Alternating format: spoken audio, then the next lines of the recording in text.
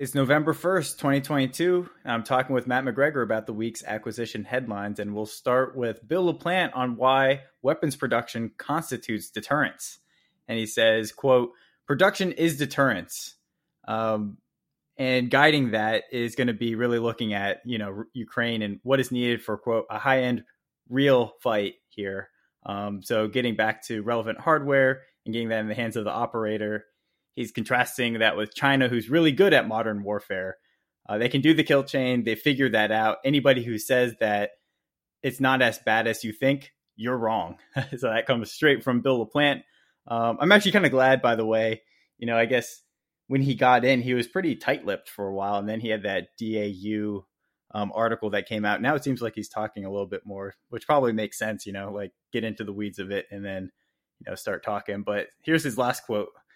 So be humble about predicting what you think you're going to need. What you have to do is hedge your bets, which is interesting. I think he's talking about this in terms of like you can plan, but to scale up for a lot of these things, you're just going to have to kind of try things out and, pivot as needed, which is very different than the way Congress likes to think about things, right? Yeah, at the same time, though, I do think he's hit on something that the Hill has been focused on, which is that there's a little bit of a prototype fatigue in some circles. And so I think he's really making the point. And I think this gets to what we've talked about before is, Indo-PACOM, they really don't need at this point, if you agree with the probabilities that China will make a move, in the next couple of years, they really don't need more prototypes, or they need to be really operational prototypes.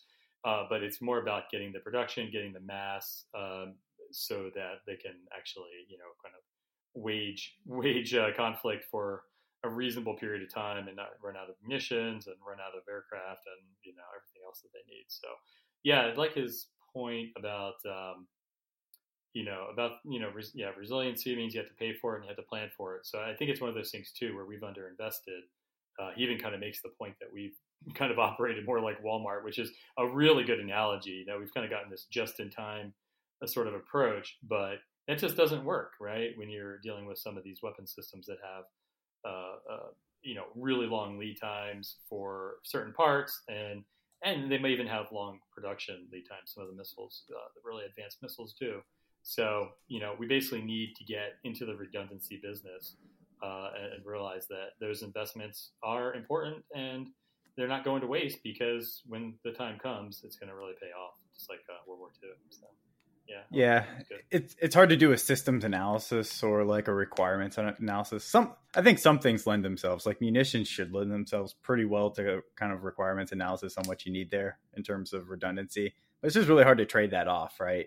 Because like some of the big guys, like when you have a destroyer and an F-35. It's harder to cut those things, but it's easier to cut munitions from like, a quantity of X to X minus 10%, right? Mm-hmm. It's easy to make them bill payers. But I also agree with you that this, we were talking, I think last week, right? John Ferrari was bringing up, hey, we need a lot more production here. The production to R&D ratios are kind of screwed, or I guess skewed, not screwed, but I think maybe it makes sense, right? In the late 2010s, we saw 6.4 like get jacked up, right? In terms of prototyping account, there was just tons of money going in there. A lot of the RDT&E budget increases were located in that prototyping account.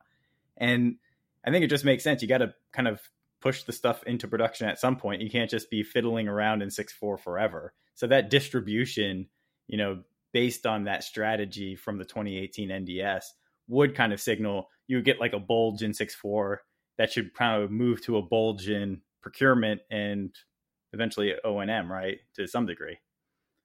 Yeah, I mean, I think you probably always need a good chunk for experimentation and for constantly bringing new things into the pipeline. I think this gets back to kind of our broader point about like, yeah, if you just have these small numbers of exotic systems, it's harder to kind of do that approach where you bring prototypes quickly into production because the requirements for these new systems are so arduous that it's not something you can just kind of quickly do. But if we get to the point where we have more options, maybe we're taking things from prototype and taking them into development, and actually letting them kind of, move into that space and prove themselves out and ending things that aren't working. But having more simpler systems that you actually can produce easier, more affordable. So anyway, that whole vision that we've mentioned a million times, I think you need that to really kind of enable that continuous pipeline where you are continuing experimenting, you do have R&D, but you also have a good chunk of procurement, and that's always being, always producing something, right? It might be this one drone this next time, and then you pivot to a different type of drone that has some other capabilities, and you pivot to some other USV from medium to large, whatever. But you're always producing something that's operationally useful. So I don't know. At least would be my vision for it. But yeah, the other part of that is also, if production is deterrence, you have to have things that are producible and reliable and sustainable, like at a reasonable cost, right? And for the most part, what the requirements process pumps out is not produced or is producible, but with very fragile supply chains, very long lead times, very exquisite processes that you can't get a lot of throughput on. And I put up on LinkedIn recently, I saw this funny cartoon where it was like basically the American tanks are on trial after World War II, and General Patton's like, of course, because the Sherman tanks, they weren't the highest tech, right? Like relative to a German Tiger, it took 3 of them to basically take out a Tiger by maneuvering around and then hitting it from the rear. And, that's not the most survivable thing, but General Patton's kind of like on trial, or is a testifying witness here. And he says, Your Honor, the defendant got there the fastest with the mostest. The indictment should be dismissed. I'm just like, yeah, man, like that's a good point, right? You need, like, when in times of scale and emergency, you need things that kind of are producible at a level, and not super exquisite, because you don't want to find ourselves. I mean, we beat Germany not because of our exquisite knowledge and warfighting skills. It was more because we could just put so much into the field and sustain the Soviets, as a matter of fact, right? To keep them in the fight. So yeah, I don't know. Maybe, hopefully, industrial mobilization becomes cool again, and but it's hard to make those trade-offs, because you have to kill force structure, or at least like take away from like outputs if you're going to start, scaling up these investments in infrastructure. I mean, maybe. I do think if we had more affordable systems, right, you might not have to trade off. I mean, I think we're trading off force structure with our nuke modernization and all these really, really, really high end systems. But I don't know. One good example that kind of sticks out to me is right now the Russians seem rather incompetent, but they do have some pretty advanced capabilities. And we just saw one of their flagships, and their second flagship in the Black Sea, get taken out by some, pretty unsophisticated drones. Now, it looks like they had some help, but yeah, they were able to sort of kludge together some low flying and some higher flying drones to kind of, I don't think the ship actually sank, but definitely took some damage by all accounts. So, it's those kinds of things that we need. It's not like we're going to get rid of all F-35s and some of the other stuff, but just more of that type of thinking definitely is needed. And so, yeah, if we had more of that, I think we could probably build up those fragile supply chains, because those, we could use some common components across different systems, and those companies would know, like, oh yeah, there's all kinds of programs in the pipeline that can use this, and they'd feel more confident about making investments. And right now, I just don't think that happens. I think that's a big challenge in the supply chain, is they just don't know where the money's going to go, and nobody wants to take that first step unless they have some assurances. Yeah, but we talked about this again, right? Like the difference between a traditional prime and their unwillingness to take that risk, and just what commercial companies do every day. But it is a little bit different, because commercial companies, you have hedged bets. Like, if I can't sell to this enterprise, there's other commercial enterprises I can sell to. It's like, if I fail to sell to the DoD, that's the end of the road for me. You have different sales channels. Yeah, you don't have that with DoD necessarily. All right, sticking with LaPlante and getting things into production. Pentagon shoe, LaPlante pushed to get critical tech into production, Defense News. And so this one was a little bit strange, but a lot of it was kind of on like the Raider Fund as well, the Rapid Defense and Experimentation Reserve. Lawmakers approved $324 million in fiscal 22, and DoD requested $358 million in 23. Now, this was a little bit different. I was looking at the budget justification docs. There are at least 6 accounts now that Raider is kind of spread out amongst, including 2 OSD. The Joint Staff has their own, OSD has their own, Army, Air Force, Navy, Marine Corps. They all have like, a slice of the Raider pie in their own program elements, or even project levels underneath the program element. And it just seems like it's kind of regularizing, right? Because if your project, and they actually outline, right, like which projects at a lower level they are selecting, if these are getting put into the budget justification documents, and then they'll go execute, whenever appropriations gets passed, and they're already working on the funding request for fiscal 24 Raider, right? Probably going to start fiscal 25 pretty soon. So, because 24 is going to be going over the hill pretty soon. So it just doesn't feel like it's as rapid as it could be. Right. I don't know. I mean, I do remember when Raider was first kind of being discussed that it was one of those funds that promised to give multiple years of funding. So, honestly, I've seen the list of approved projects, but I don't know the details of all of them, so I don't have a good sense of like how mature they are. But I think the idea was that they were fairly mature. I know the second round they're going to be very mature. But I think the reason why they were separated out is I think that is the continuation of funding, because they were selected, and then I think the follow-on funding that was anticipated to be needed was actually laid into the different lines. But I don't understand the committee's reason for kind of chopping some of the funding by saying that there's no transition path. Yeah, there's no defined program goals, because I don't think that's accurate. So I don't know what's being shared with the Hill, and maybe that's a problem, is that this hasn't been transparent enough. But yeah, I don't think that is correct, because that was part of the submission, was that you sort of had to have a plan to eventually take it to to scale. So yeah, this one's a little bit of a mystery to me too. Yeah, I mean, that makes sense, though. It would be good to see, exactly what's going on there. But, for example, the Navy, they have a bunch of, they actually like outline, all the services do. But here they have one project called Octopus. There are 9 line items that they break that out in terms of cost categories, like product development and where it goes to and test and eval. On total, it's $17.5 million. On average, each line item is $1.9 million. So some of these projects are getting reasonable money. Grasp X here is, only $3 million. One classified project, $20 million.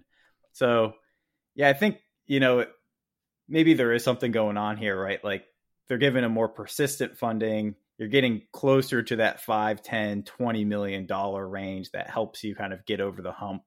And we'll see if Shu kind of has the clout and, can team with the PEOs. And she was a service acquisition executive for the Army, right? So she knows how that all works. So maybe she's like getting her hands into the service palms, and maybe that this expression of Raider is actually beneficial in that way, because it's like, hey, she's actually being able to impact the palms of the services, even though she really has no authority, right, to do that.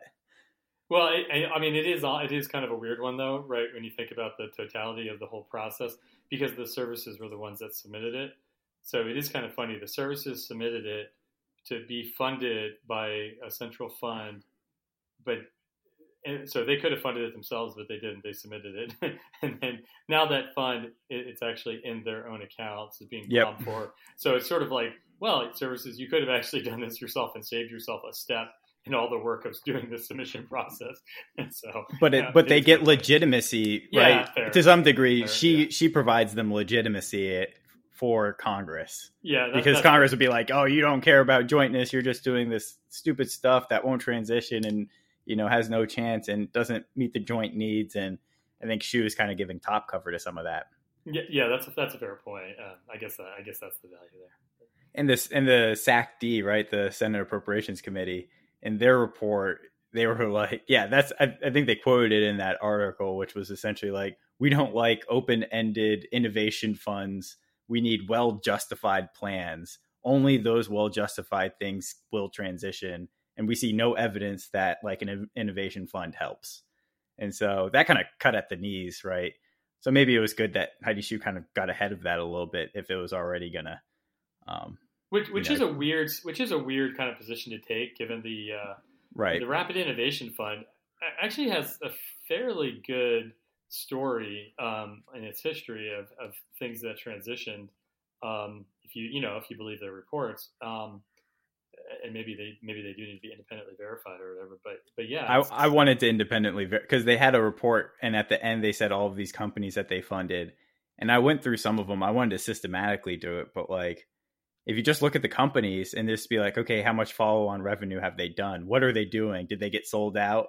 Like most of those companies, they haven't. You don't see like big growth in terms of their government contracts, but it's hard to get at like subcontract and overall revenue. So I had to kind of, it definitely is worth a look to see, because now there's enough time, right? The Rapid Innovation Fund is dead, or it's at least defunct. I mean, the authority's there's just no money, but there's enough time from 2013 timeframe to 2019 that we can look at it and say, okay, with hindsight, were these things successful or not?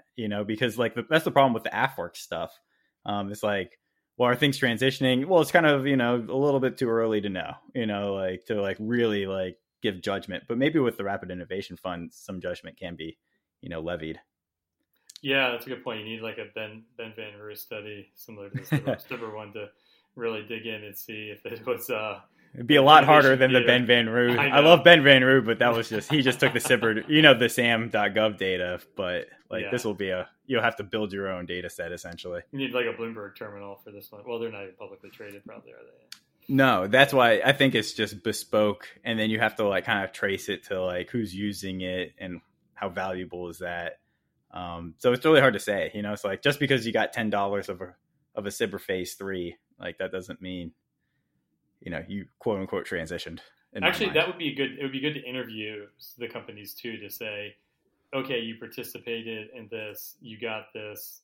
How did that impact your product lines? Did it give you the business that you were hoping for with the idea? Yeah, actually, it would be nice to have a real study on that, where you could actually go talk to some of the executives or whatever that were involved. Yeah, but also the issue there was, I think it was limited to $3 million per person or per company, and then they raised it eventually to $6 million. But for the most part, those weren't like through the RIF you're gonna be like skating on a $20 million or $10 million amount. Well, this is the problem too. Is these smaller things. I was at a conference where the Army Futures 3-star basically told all these small businesses that he's like, I don't want your little.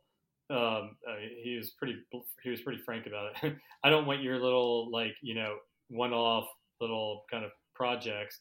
He's like, I want an integrated solution, and that is one of the biggest challenges with DoD is that the customer wants an integrated solution with XXX, and sometimes the company only has X, and they need somebody else to bring the other X's with it, and in order for it to really get bought. So I do kind of wonder what the RIF is. Yeah, it transitioned in the sense that it was recognized as a need, but did it transition to like, oh yeah, we're gonna buy a bunch of these, I guess it really does depend on how you define transition, which probably needs some work to kind of keep a common definition for that going forward. Well, I think you're going to be at our GMU DAU conference on Friday, where we will have Heidi Shyu and Bill LaPlante up there, so maybe you can ask some of those questions. I like that. Yeah, we will. Next one we got here is Raytheon Technologies. They are surpassing their third quarter earnings estimates. So I think we talked about Lockheed doing pretty well. Raytheon is doing pretty well too. They have an earnings surprise of 9%. A quarter ago was expected that they would make a certain amount per share. It's a surprise of 3.57% in terms of earnings per share.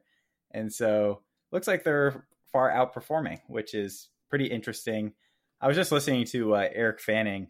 We talked about this last week in terms of the inflation thing. And Eric Fanning from AIA, I believe he's at AIA, right? but he's at one of the industry associations, and he's also a PPBE commissioner. But he was saying like, yeah, we're hearing a mixed bag from our contractors, but in many respects, a lot of the problems are being manifested at the lower tier level, so we don't hear about them. Someone's holding the bag. It just might not be the primes, right? And so, yeah, that's it. That's definitely an issue. Yeah, no, that's yeah, exactly what we talked about. Was that the Defense and Aerospace podcast that he was on? Yeah, with Vaga. Yeah, I hadn't listened to that one yet, but I wanted to.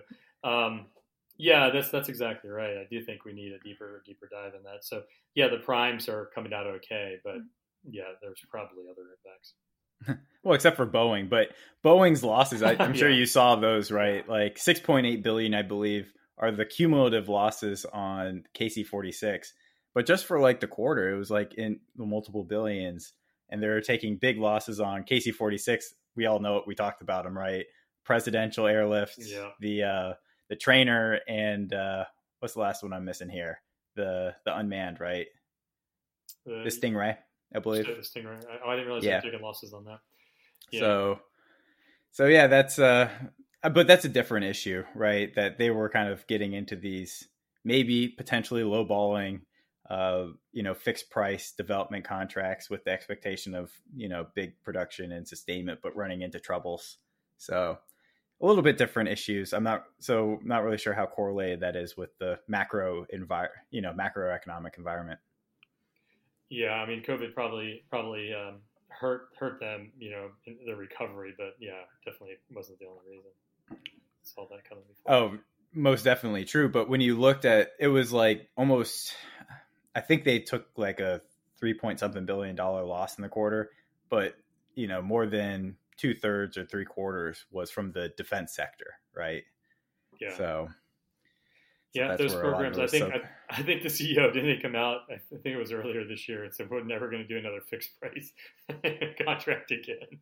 Which they're going to have to be. They're going to have to be more judicious about how they bid on some of those. But that's just honestly not a good look to a degree, because like a lot of the non-traditionalists are like, I will only do a fixed price, right? Like hold me to it. Whereas they're kind of signaling, like don't hold us to what we say here because we can't come in on that. At the same time, I'm not a fan of fixed price for things that are large capabilities, because it's inevitable that you just come upon certain trade-offs that have to be made. And when you're in that environment, it makes it super hard. I mean, even on KC-46, like the government had to come in and try to help solve some of the problems, because it was like, well, this is, it became an argument of like, well, is this in the fixed price baseline? And, is this actually something we're responsible for? And it becomes, I don't know. I think it becomes more of a headache. I don't think that you actually get the gains from it in most of the cases. Even with like Raytheon had a fixed price contract on small diameter bomb 2, and it was killing them, and they were taking so many losses on it, and they moving different teams around to try to help, and it was just like it was creating more angst and more kind of heartache, and the government still wound up paying because we had to delay and we had to extend out schedules and do all this stuff. It's like we still suffered with it, but we just didn't have the flexibility to kind of step in and be like, okay, what can we trade off here? How does this, we were kind of constrained in that fixed price. So I don't know. I'm becoming less of a fan of it. But yeah, I mean, I got to disagree just because I think that makes sense when you're talking about these total responsibility. Let's just outsource the whole damn development in one big ass contract and you go do it. Yeah, you're going to have those problems. But if you can chunk it down and own the technical baseline to a degree, use more modular contracts in terms of component and time, then you're kind of breaking down that risk, right? And I just think that's probably a better way to go at it. But the other aspect of that is just this phenomenon, right, that happens in government contracting where like it's almost like too big to fail, or it's just like the losers win. You win by losing, right? Or by not performing well.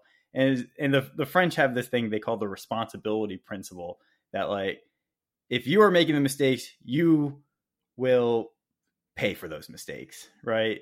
And the government, like we just can't hold, maybe the US government just can't write contracts, that are enforceable. Maybe there's just a problem there, but I don't know. I mean, of course, it's more complicated than that. So no, I agree with your tactics. I know you had that in your acquisition next, and yeah, I definitely agree in most cases. I just wonder for some of these type of, like we'll see on the E7, like that kind of aircraft, like for one, it's continuity of personnel and common vision. And if you have any sort of like change in program leadership or operational sponsors, and they come in and they're like, well, you can't have that because that's going to cause this issue. And so you start to get into these debates about like, well, this needs to have that. Well, that's not what we had in the contract. Well, we can't accept that with that. And, I've just experienced it a number of times on programs where, there's inevitable kind of disagreements of what is suitable, operationally safe, suitable, and effective, depending on who is doing the analysis. So having some flexibility, I would want that as a program manager. But at the same time, I agree with you. You also have to hold their feet to the fire for things that, they are responsible for. I think it's just sort of like the ability of the government to be able to flex when they need to, while at the same time holding their feet to the fire if they signed up for something. So it's a balanced thing. I mean, that is why I like FPIF type contracts, because there is a little bit more flexibility there. It's not quite as locked down, but yeah, it's tricky. There's nothing easy about it. With an FPIF, you get right back into all the business system type stuff. I know. I mean, it works fine for, I guess, primes, but definitely not for a non-traditional type. No, yeah, I definitely understand why non-traditional types. So the next one we got, Admiral. Navy sees next step for unmanned in key autonomy contract. And so the next step here, they, at the end of this calendar year, that is for 22, they're looking to get a solicitation out for the autonomy baseline manager. We talked about this several years ago. So we talked about how it's going to take a little bit of time, but they want to schedule the winner for summer 23 to do the ground level engineering work.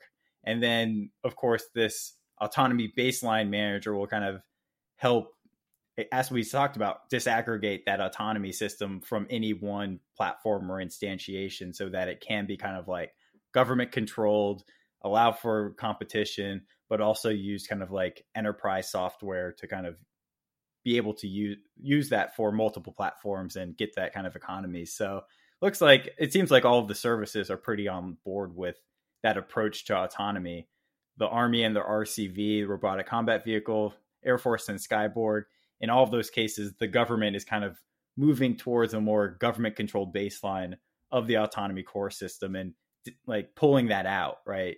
I think we talked about that. The RCV, in the Army, they're using the software acquisition pathway to separate that out. And I'm not really sure how the acquisition pathways for the Navy are going to kind of run with this, but it's not quite a program of record yet. So still in the early stages, but hopefully they'll be able to kind of accelerate this. I hope it's not going to take too long, right? I think they're doing a lot of things in parallel.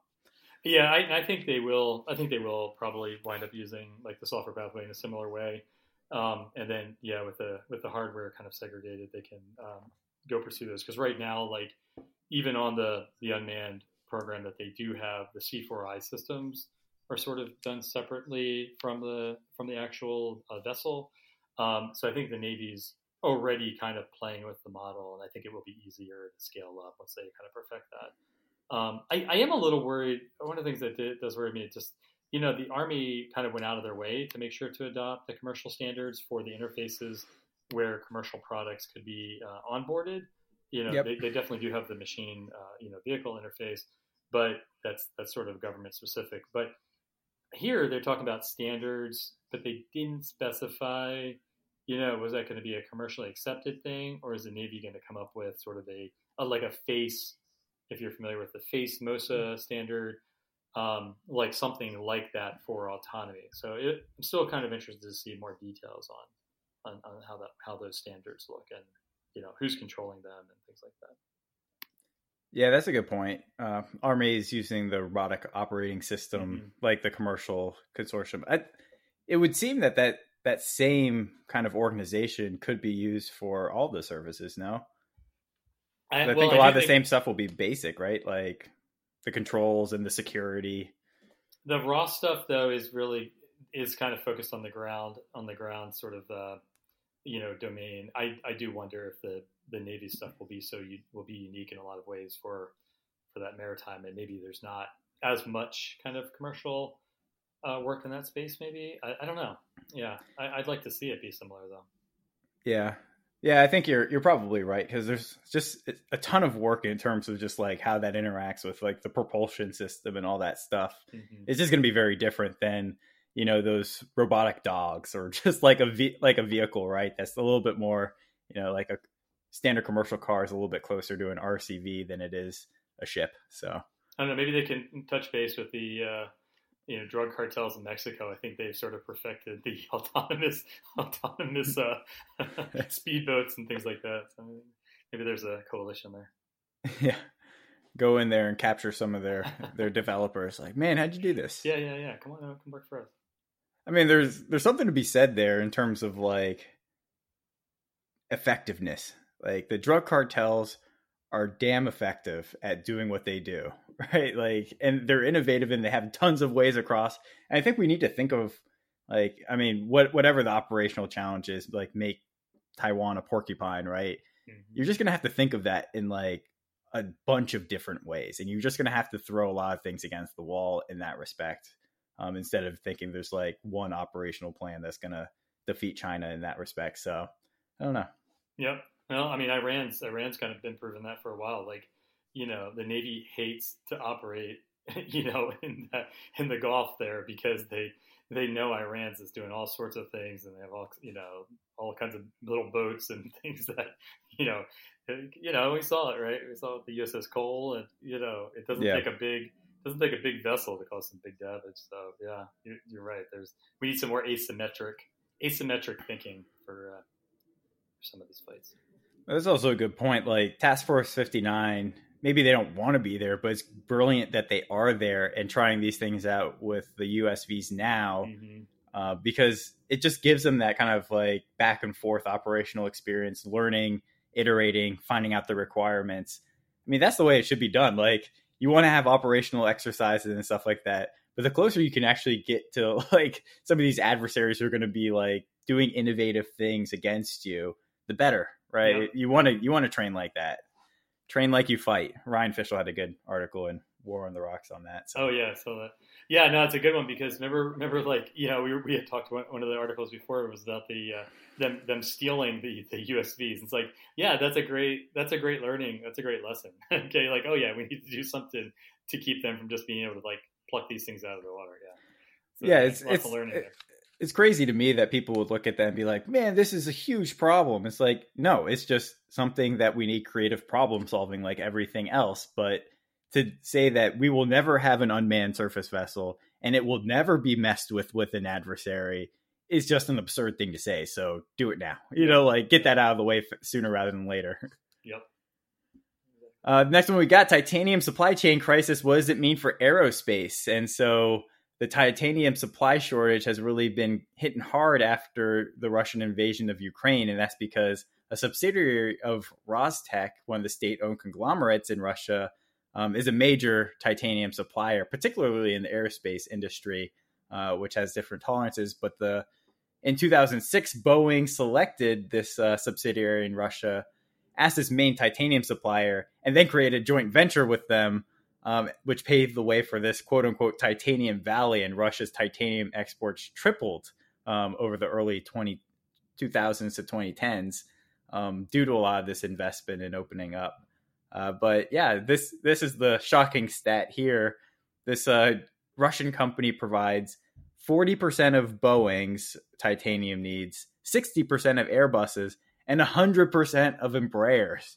That is concerning. I'm sure they're looking for alternative supply sources, but those things aren't the easiest to just stand up out of nowhere. No, yeah, Russia's always been a main source of titanium. So yeah, this is but this is one problem amongst many, right? I think a point that you made in your things that you've written about the fact that we need better stockpiling and different things, and this is just one example of why we can't have the just-in-time system, because, from a national perspective, we need to have some of these metals. We need to be able to access them when we need to, and expecting them to be able to come from, being processed or mined in China, processed in Singapore, shipped across the ocean, and that to be a reliable source of, continuous supply when we're in a conflict is not realistic, and we're really going to kind of run up against that. So, yeah, this is unfortunately one of many things that we're going to have to start addressing in the very near term. Another one we got here on supply chain, how 3/4 of procurement improved resilience in response to COVID from supply management. And so here's a bunch of stats for you.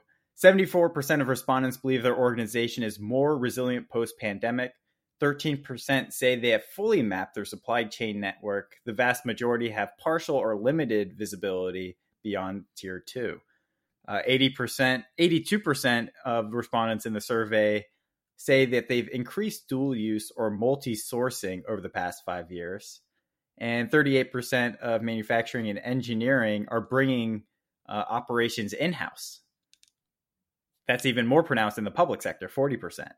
And a lot of the other things that they're continuing to outsource are things that aren't really value add in their chain, including finance, payroll, and actually IT, which is surprising. So I guess for manufacturing and engineering, if they're outsourcing all their IT, I think my assumption is in a few decades, they're going to be gone, because you're just going to have to build your manufacturing around software at some point, be software defined. So that's a little bit concerning that they don't think IT is important to their core business, but maybe it's just back end business IT stuff as opposed to, really integral to the build process. And so the last one we got here, 40% of respondents have entered new supply markets, and 40% of the global supply of semiconductors comes from China. So there you go. Yeah, I guess I don't worry as much about the IT thing, only because the DoD is in the same boat. Where the emphasis is actually on using commercial kind of business systems for the majority of DoD needs, and not trying to do everything super tailored. So I think you're going to see that more and more, especially with low code, no code sort of options, where they actually can bring in some internal talent to tailor things somewhat, but ultimately it's going to be your SAP type, system and things like that are going to, you're just going to adopt those business processes around your company. And so I think you're going to see more standardization across that. And it's essentially where DoD is moving to. But yeah, no, that's great. I do love to see, kind of that thinking, for businesses, and the fact that they're, bringing in multiple sources and things like that. That's kind of what's been missing. So that's pretty promising. Yeah. I mean, I guess I disagree a little bit just from, and it's not their fault, right? Firms are just going to do what firms are going to do. But my presumption is that the firms like Hadrian that are software defined manufacturing things are just going to be able to do it at a much lower cost than these mom and pops with their old CNC machines, right? That are not automated. So yeah. I think they're just going to lose. Or maybe these 54% will lose. But I mean, that's the way that the market economy works. Right? Some firms are going to be able to kind of innovate their way out, and others won't. And we'll get that churn. And that's actually a good thing. Or there's mom and pops that they're just willing to operate at a low scale, so they'll do a production for smaller, those with smaller scale needs, and it'll just be, they're not going to grow, they're not going to become big companies. But we saw that a lot when we did our analysis of the reentry vehicle. Some of these companies were just small; they had a few hundred people. They were just happy, out some rural area. People were super happy to have the jobs, and they were just producing these, less sophisticated sort of parts, and just kind of happy about it, happy with the business. They weren't trying to grow and become behemoths. So maybe there's sort of a hybrid approach where you keep those mom and pops in business for some of the business, but then these, like Hadrian type things, they're going to be doing the big stuff, the big orders, the complicated orders, and things like that. So I don't know, maybe there's a. But they'll also be able to do the flexibility provided by, software defined processes will give them that ability to do the small things better than them too. Because especially for you're talking about the reentry vehicle, the Chris Power at Hadrian, his line that he always touts is like, when you look at the supply industry in aerospace, it was all developed during the Apollo era. Yeah. And those companies are the same. It's just like these mom and pops, and those guys are about to retire, like sell that thing off. And what's going to happen? Where's that base? And the other part there is, do you really want to compete on kind of that kind of skilled labor where you're basically competing against the world versus, upgrading to the next thing, right? Where you have like an asymmetric advantage potentially.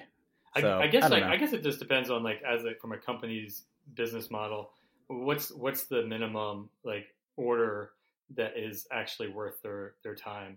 So it's like, do they want to make like 50 parts a year for this one thing? Is it even worth them kind of doing the engineering work and programming all their machines and stuff like that? Like, I know they could do it faster, more efficient, but is it even worth their while? Like, I guess, and maybe it is. Maybe they're getting so efficient that it actually is worth their while. But I guess that's something to watch. We'll see if they just take over everything, or if they, well, we need this minimum before we kind of actually go through all this work. Navy to break up some big contracts to increase small business participation. And so the purported rationale here is that they need to break up these contracts in order to get after Joe Biden's executive order on advancing racial equity in support of underserved communities through the federal government. So we're talking about how they want to increase small business contracting, particularly for the disadvantaged firms. And so in order to get at that, I think one of the things here was that the Navy found that there was some work share agreements that the primes would promise to the small businesses, but then end up that they didn't, right? They would outsource to those small businesses much less than they promised in that work share agreement. And then there was no way of monitoring that or making sure they would live up to it. So they would be able to fix that by breaking out these contracts, but also save money through the pass through of just like, the primes are going to, manage this. You pay the prime to manage it. You pay them profit on top of that. So you can bring that in-house. But the real issue is, what are you going to have more advisory and assistance contracts, or are you going to, increase billets? I don't think you're going to do that. So that's one of the problems of breaking, as we talked about with like large fixed price contracts. If you want to break them out, like the government's been doing so much to downsize its workforce and just push everything off onto contractors, it's just going to take a little bit different of a program office structure in terms of, the amount of people relative to the obligations.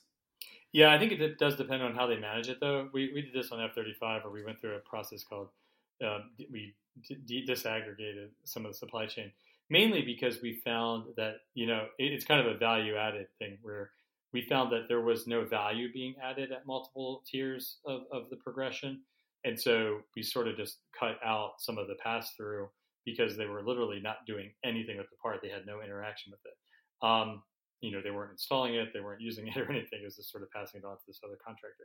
So I think it depends on how you manage it. If you're, if it's really just the Navy is now taking ownership or using some vendor to take ownership of that, inspect it, and then pass it on almost like GFE to the, and that's what it's going to be. It's going to be GFE, passing it on to the vendor, and they can kind of work that out, then I think it's probably fine. But ultimately the government will have the compliance responsibility to make sure that the parts are meeting the right tolerances, and that's one thing that you don't have to deal with those subcontracts. So yeah, you're right. I think there is some additional workload, but it really just depends on which parts they're going after and how they manage it.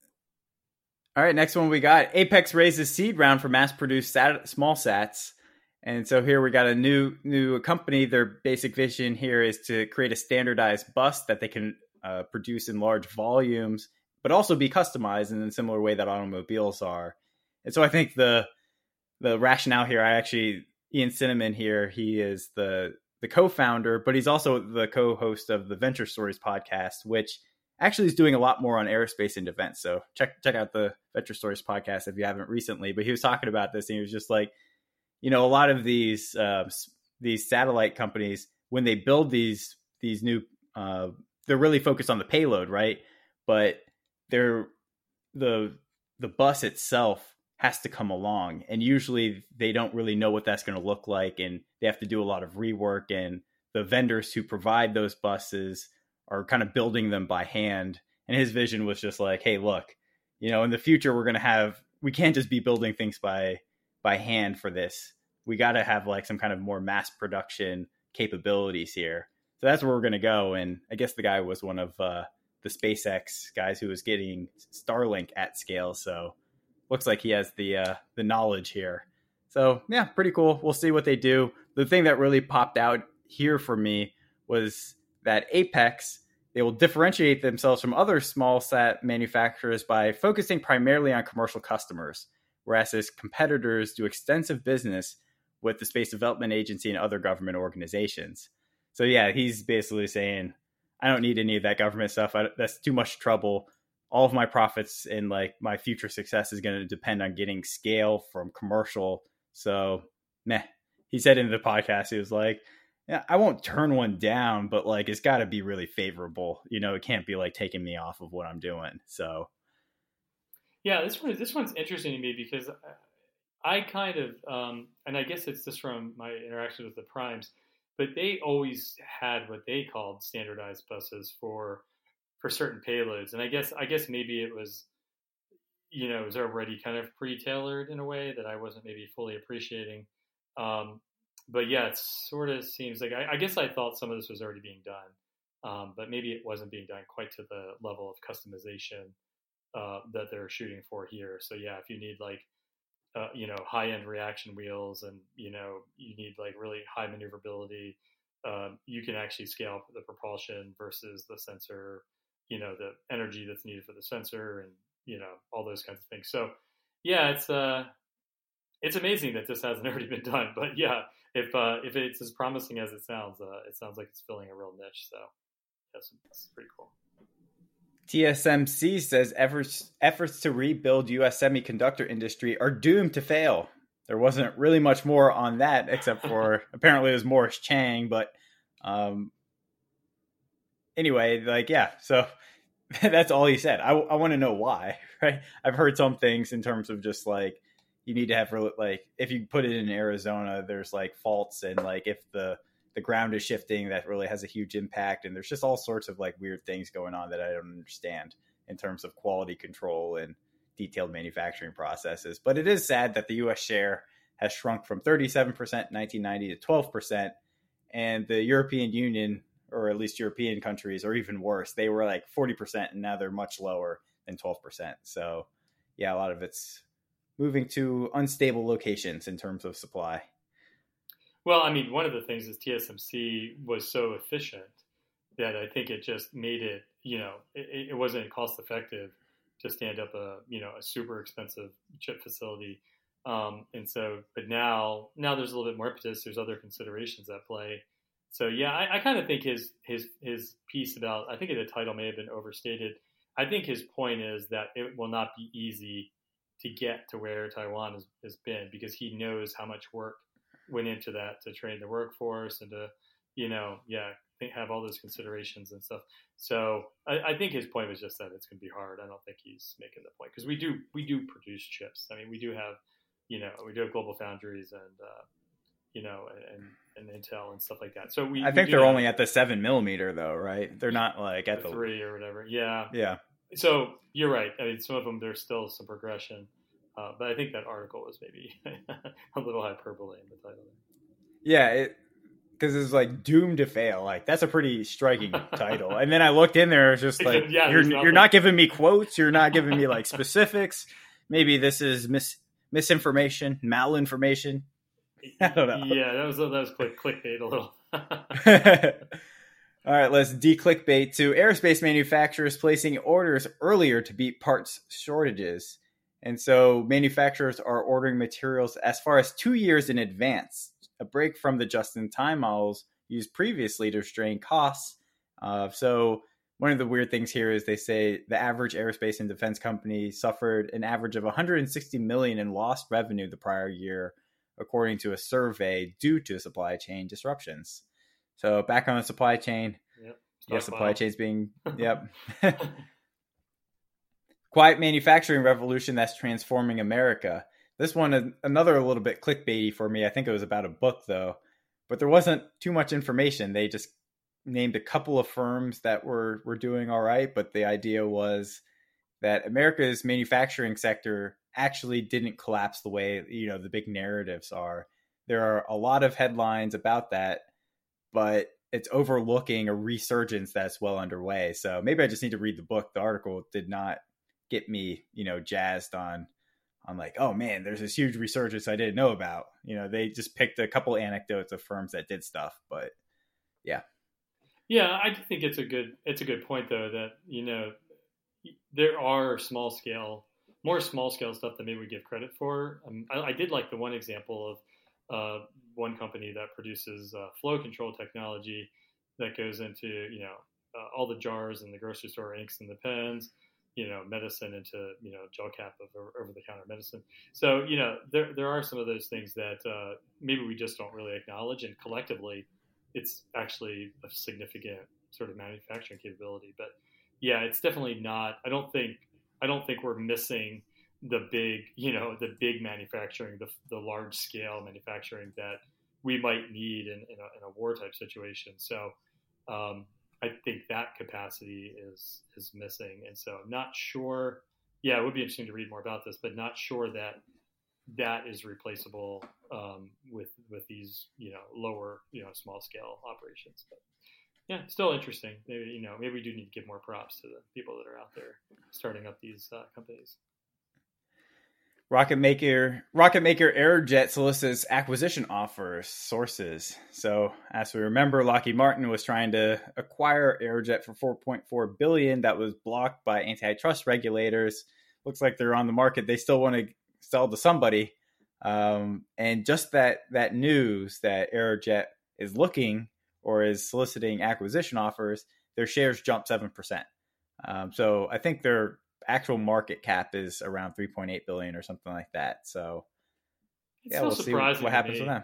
Yeah, it's so surprising to me that they have a unique niche, and I guess they need the vertical, integration piece is so attractive in terms of like efficiency. I guess that's why the market is so optimistic about it. But it does seem that, like, why can't they just continue to produce? The demand is there. The market is optimistic because companies overpay in their acquisitions, right? That's one of the models, like, that's always been in econ. Like, when we look at them, companies overpay, and usually those acquisitions don't work out that great. But so maybe that's why, because a 4.4 billion sale to Lockheed is a price premium, right, relative to even where it is today after that price jump. So it's a really question of what would they get sold out for, and is that attractive? But yeah, I agree that it's funny that the antitrust regulators are like, yeah, we don't want this because of competition. But reality, like when you look at SpaceX, they're very vertically integrated, and that is a lot of efficiencies. And so that means, like, customers are getting the deal. And so antitrust regulators in many cases are actually anti-consumer, which is kind of sad, but I think that's just the way regulators work in all sectors, even in the defense sector. They kind of aggrandize their own power for one reason or another. The sad state of it was that they approved some things, and then they all of a sudden they realized late in the game, oh yeah, I guess we're consolidating here. They didn't just realize. Lena Khan came in, and she had her random ideas about, like, how Amazon is one. But there's another example, like, okay, Amazon has power, market power.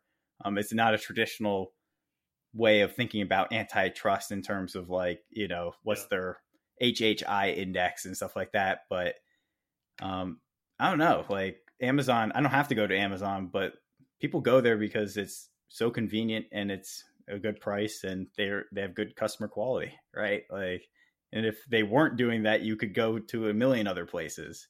So I'm not really sure. I guess it was mostly on the seller side, right? Not the consumer side, that they were worried about Amazon.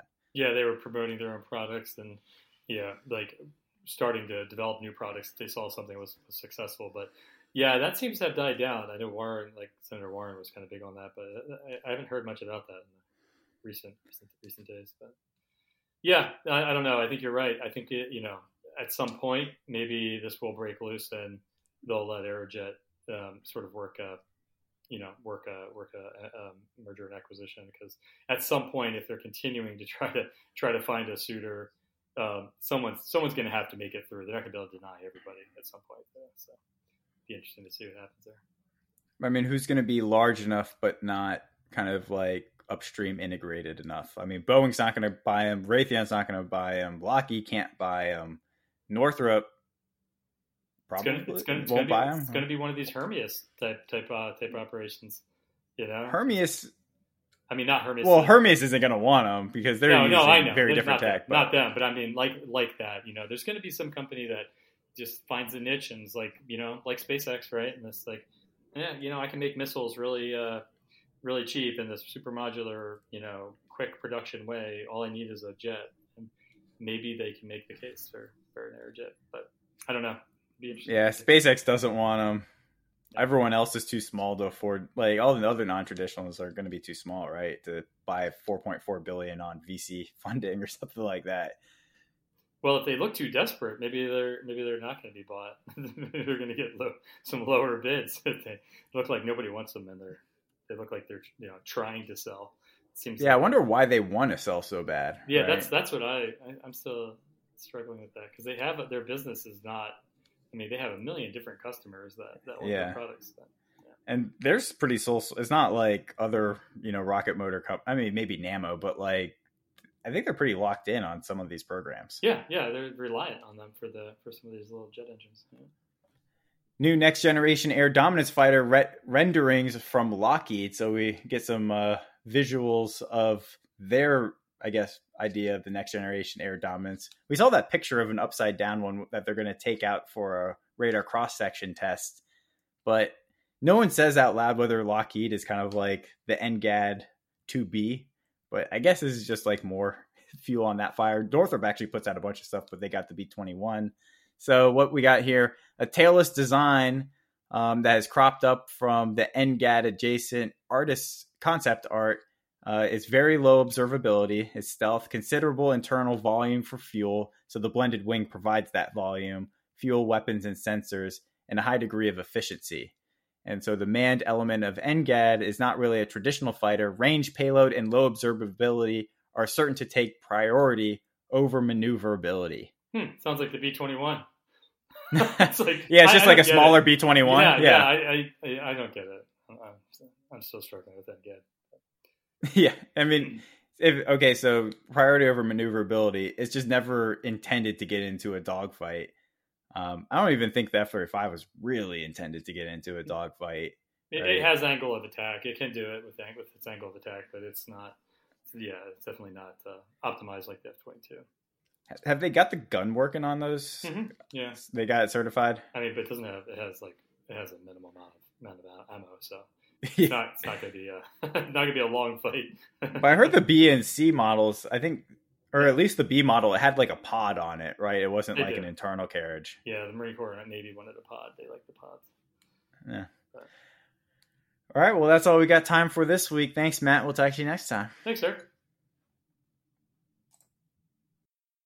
This concludes another episode of Acquisition Talk. If you have comments, interview recommendations, or just want to chat, please contact us at acquisitiontalk.com. Thanks again, and until next time.